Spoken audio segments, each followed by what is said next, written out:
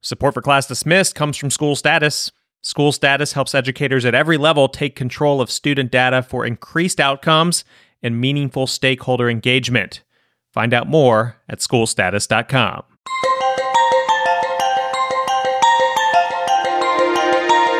You are listening to Class Dismissed, episode 256, and I'm your host, Nick Ortego. This episode, we're taking a look back at 2023. What do our top stories this past year have in common? We'll tell you.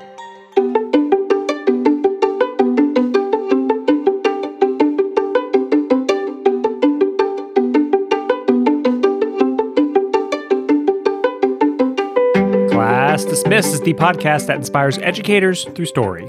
Each episode, we cover some of the hottest topics and news in the world of education. This episode, it's been just over a year since ChatGPT changed the world. We'll look back and tell you how generative AI might be used to make teaching easier. Stay with us.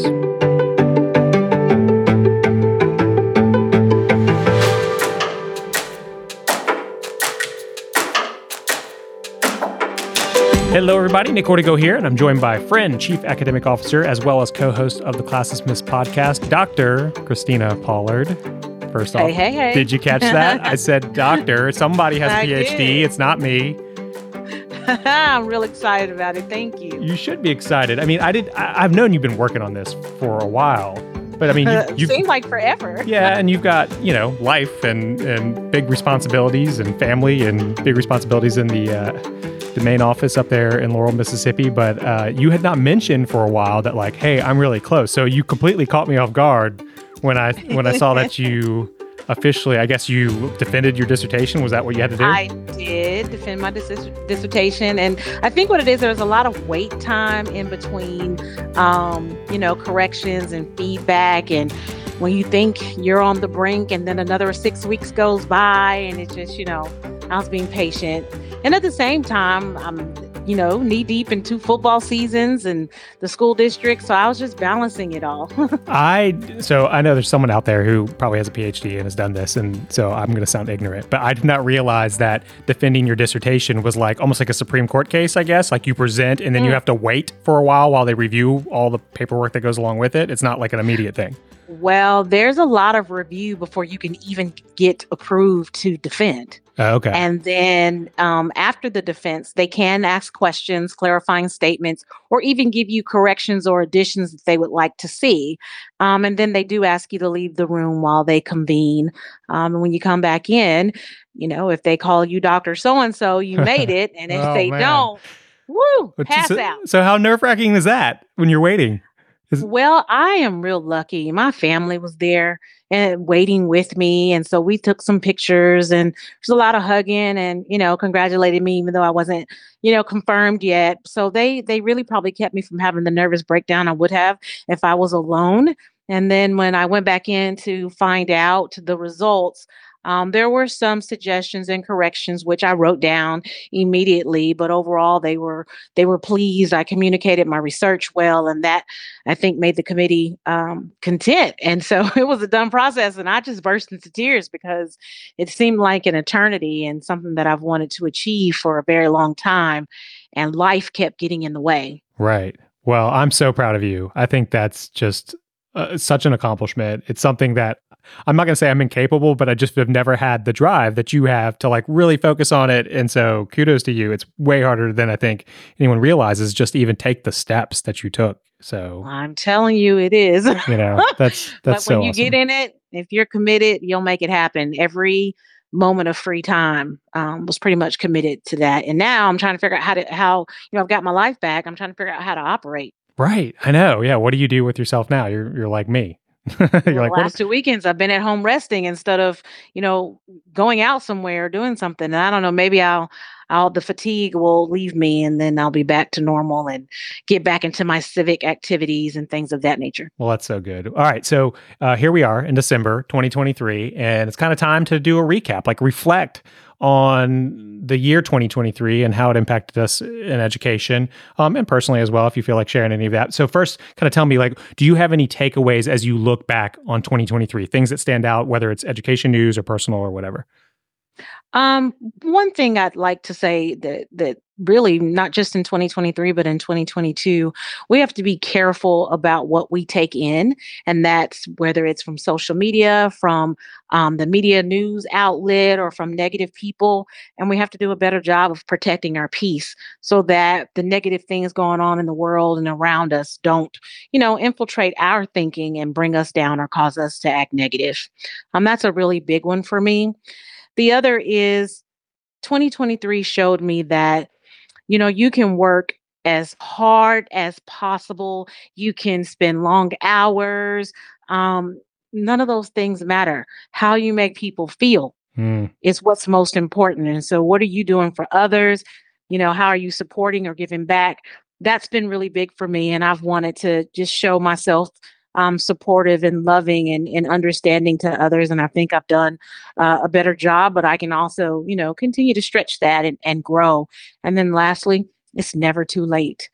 It felt like I would never ever finish my doctoral degree, but I just chipped away and chipped away. And it's never our timing. I'm sorry. I'm a firm believer that it's God's timing.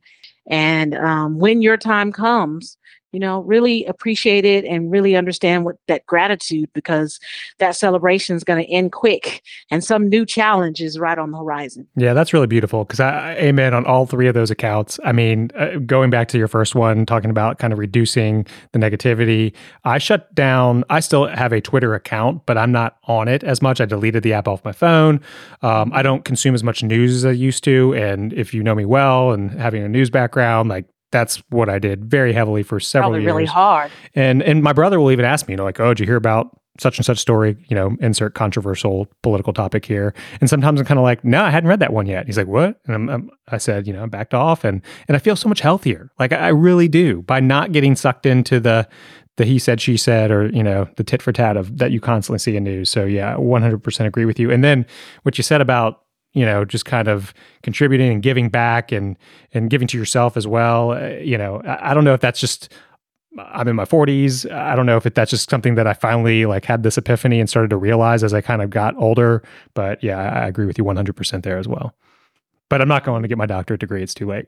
So I can't agree with But that's with that. anything else that you want to, Right. take care of. And I mean, you had a big move this year. I Right. really admire that. And, look, wish I could move too, Right. Yeah. No. just because I love your state and your weather. But, that's a big feat also to just, pack your family up and make a complete transition. So that's a big step. It was harder than I was expecting. I'll be honest about that. Like, and just not leaving just family and friends, but also Mhm. just like the actual physical move. I took two trucks over across several states, and then you have to just like redo your whole house. Like, things don't fit in your old house, they fit in your new house, and it takes time. And we're still doing that. In fact, While you're caring for a family. I am standing in front of a clothes dresser in my bedroom with podcast equipment on top of it right now. So clearly I'm still not established. Like it's just like a mess in this one spot in my Oh, bedroom. It's the it'll last come thing. along. Right. Take your time. Right. So it's my temporary setup right now. All right. So let's get to the actual education news of 2023. And I think one way we can always do this is take a step back and kind of look into our statistics and see, which stories perform the best on the Class Dismissed website and which podcasts actually were listened to the most. And so doing that, the website page that actually got the most traction, and it was also the leading podcast, was one that was titled, "Are there tools that can determine if a student is using Chat GPT?" And so I think there were a lot of teachers out there who were typing that query in to Google, and they were stumbling across either our podcast or our webpage. And that says a lot about 2023 when we're talking about generative AI, right? It certainly does not surprise me. I definitely thought that would get a lot of traction. It's still fresh, it's still new, and there's a lot for us to learn as educators. One, how to use Chat GPT ourselves, but two, how to teach our students to safely use it and not allow it to become a crutch either for teaching skills or for learning. Have you found yourself using Chat GPT or any type of generative AI in your professional life yet? Um, Not really. I did check out GPT a long time ago. I put in a couple of little topics in there to see what would pop up. And it really shocked me. But I will tell you, I didn't use it not one time for my dissertation. I really took my dissertation topic personally as it was about the teacher shortage and retaining teachers. And I wasn't interested in using it in any way. But what I do know is that we've got to embed it in our professional development plans. We've really got to help our teachers understand its Hmm. place because it's not going anywhere and teach them how to use it because we're seeing across the nation an increase in using it for development of lesson plans, for development of activities. And the biggest thing is making sure that all of our instruction is standard based and aligned.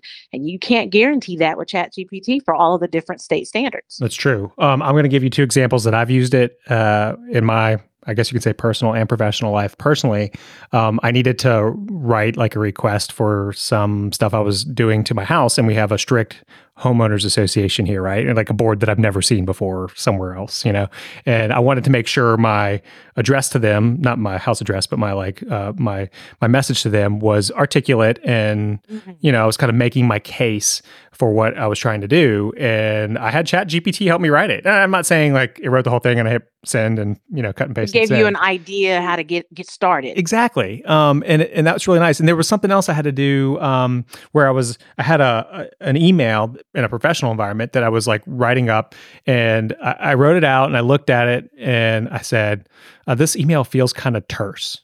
And so I literally took the email that I wrote, stuck it in Chat GPT. I wrote, make this sound nicer, dot, dot, dot. And then I dropped my email in and hit send. And then it like made me sound nicer and more professional. And I mean, why not? Right. Like, and so whoever I was sending that to was less likely to think I was a jerk in my message. So, Well, I like that. I like that. The other thing is those students, they are so creative and so innovative, and teachers need to understand its place in instruction. We don't need to, prevent or ban it. We just need to help them understand how. And I liked how you used it just to start off to jumpstart your idea mhm. on how to address the homeowners association.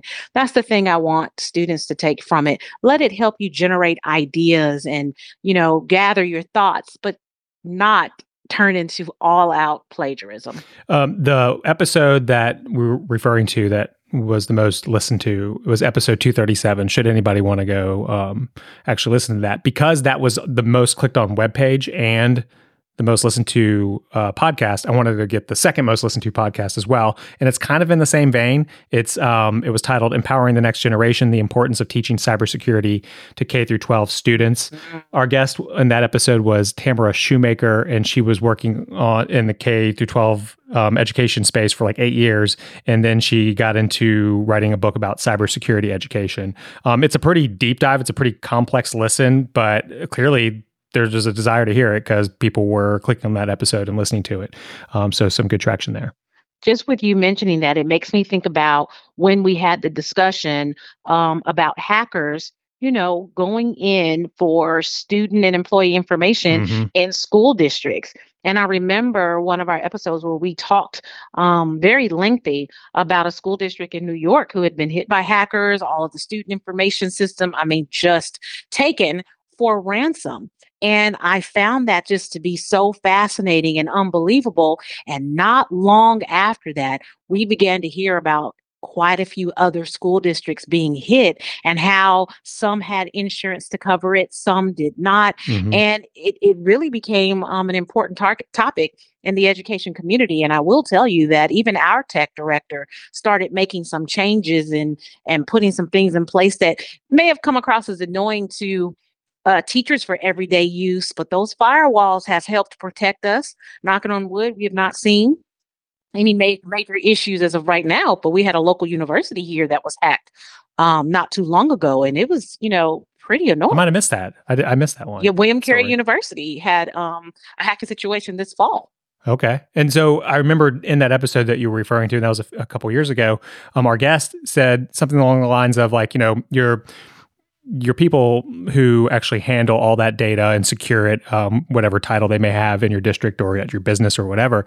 He said they often are constantly making backups, but the real challenge is, can you actually employ that backup when needed. It's one thing to make the backup, but can you really like start from scratch and be like, okay, it was backed up. I'm going to hit this button and reload everything. So I can say, forget you hackers. I already have it backed up. We don't need to pay you any money. So it's not just a matter of backing up. It's a matter of knowing how to deploy that backup later on. And, you know, in 2023, we saw casinos actually had that happen, which here is these meccas of security, at least we'd like to think in the world of casinos and cameras and so forth. But it shows that maybe some of the data may not be as secure as the rest of the casino. So for a great idea in the future, because this is not going away, I might need to bring in a couple of tech directors and hear how they've overcome this struggle and what they've put in place and how different the landscape looks, because it is causes multiple steps for us on a daily basis when it comes to logging into things that were simple step, but it's for protection. I want to leave our listeners with something because, you know, since Gen AI was such a hot topic, and when I say Gen AI, I mean ChatGPT and all the others. I know Google has a similar one. In fact, I think a new one that they just released that's apparently pretty impressive. I have not been able to dive into there yet, but I have a list, and I'm going to share the list in the show notes. But basically, it's a list of companies that have built products on the back of chat GPTs and so forth that are designed for educators. Like the first one is called GradeScope, right? So GradeScope is an AI-powered tool that saves teachers time by automating the grading process. And it uses machine learning algorithms to recognize handwriting and provide instant feedback to students. Now, I have not tried this. But if somebody's like, all right, can this really work? Can this make it easier? Take a crack at it. That's called GradeScope, okay? Yeah, we need to check that out. Yeah, I mean, and it kind of maybe sounds too good to be true, but in some ways, sometimes you can be surprised with what it might catch. I don't think it's, going to necessarily do the grading for you, but I think it might recognize things that maybe you missed or speed that process along. Another one's called SentryTech. SentryTech is the same thing, an AI-powered learning platform that provides personalized learning experiences to students. It uses machine learning algorithms to analyze the students' performance and provide targeted feedback to help them improve their school skills. So, and so forth. So there's, again, several others out there that are basically being designed for educators, might make your job easier, might be worth trying, and it could create problems too. So tread lightly as you go into these. We just have to do our research and make sure that we truly understand the intent and how to use it. But I do like that they're tailoring it towards education versus just Chat GPT is wide open. All right. So as we wrap up this episode, have you even had time? I know we're still kind of in early to mid-December here, but have you had time to think about what a New Year's resolution might be for you in 2024? I think for me is I don't want to say that I worry a lot, but I'm very passionate about what I do. I'm a to-do lister, and it's just so important for me to take care of things. I think for 2024, I gotta let go and relax. I think that's good. Just let things be, because I can't control everything and I can't fix everything. I can't help everybody, even though I try. I gotta just relax and enjoy every single day of 2024. 2023 went by really fast. It did. And so I just want to be able to enjoy every single moment. And I haven't done that because I'm a worker bee, but I think now's my time. I turned 50 in 2024. I'm going to actually participate in our graduation ceremony in May. So 2024 is looking real bright for me. That's good. What do you mean by participate? Like you're helping hand out diplomas? Well, no, I'm actually going to walk in May. A lot of people thought that because I defended about 2 weeks ago that I was going to be in the December graduation ceremony. Oh, I get it. You're participating in your PhD one. Excuse me. Yeah, so it's not until May. So I will actually graduate in May. I turned 50 in August. So 2024 is going to be a year of celebration, a year of focusing on self and just enjoying it. It sounds like it's going to be a great year. My goal that I decided recently is I took a lot of Spanish in high school and college. We talked about that. And I know a little bit, but I'm not great. I'm not fluent, at all. But I can kind of like listen and kind of be like, oh, okay, you're talking about getting your haircut, or whatever. I kind of pick up on things. But here now I'm in Florida, in the Orlando area, and I feel like, all right, I got to do this. I got to buckle down, go get some Duolingo or Babbel or one of these apps that can help. And Yes. I think as a family, my wife and my daughter and I, we're gonna give it a go, and maybe like try to have Daily a practice conversation. will make Yeah, a we difference. we need to like only be able to speak Spanish at the dinner table at some point, or something like Well, that. good luck Where with that, but I'm really right. excited about that. I think it'll be great, especially for your daughter. Again, to all our listeners out there, we really appreciate you. And thank you for making 2023 a great year for the Class Dismissed podcast. We love you guys. And I don't know, Christine, is there anything you want to say to everybody? I do. Happy New Year and enjoy it.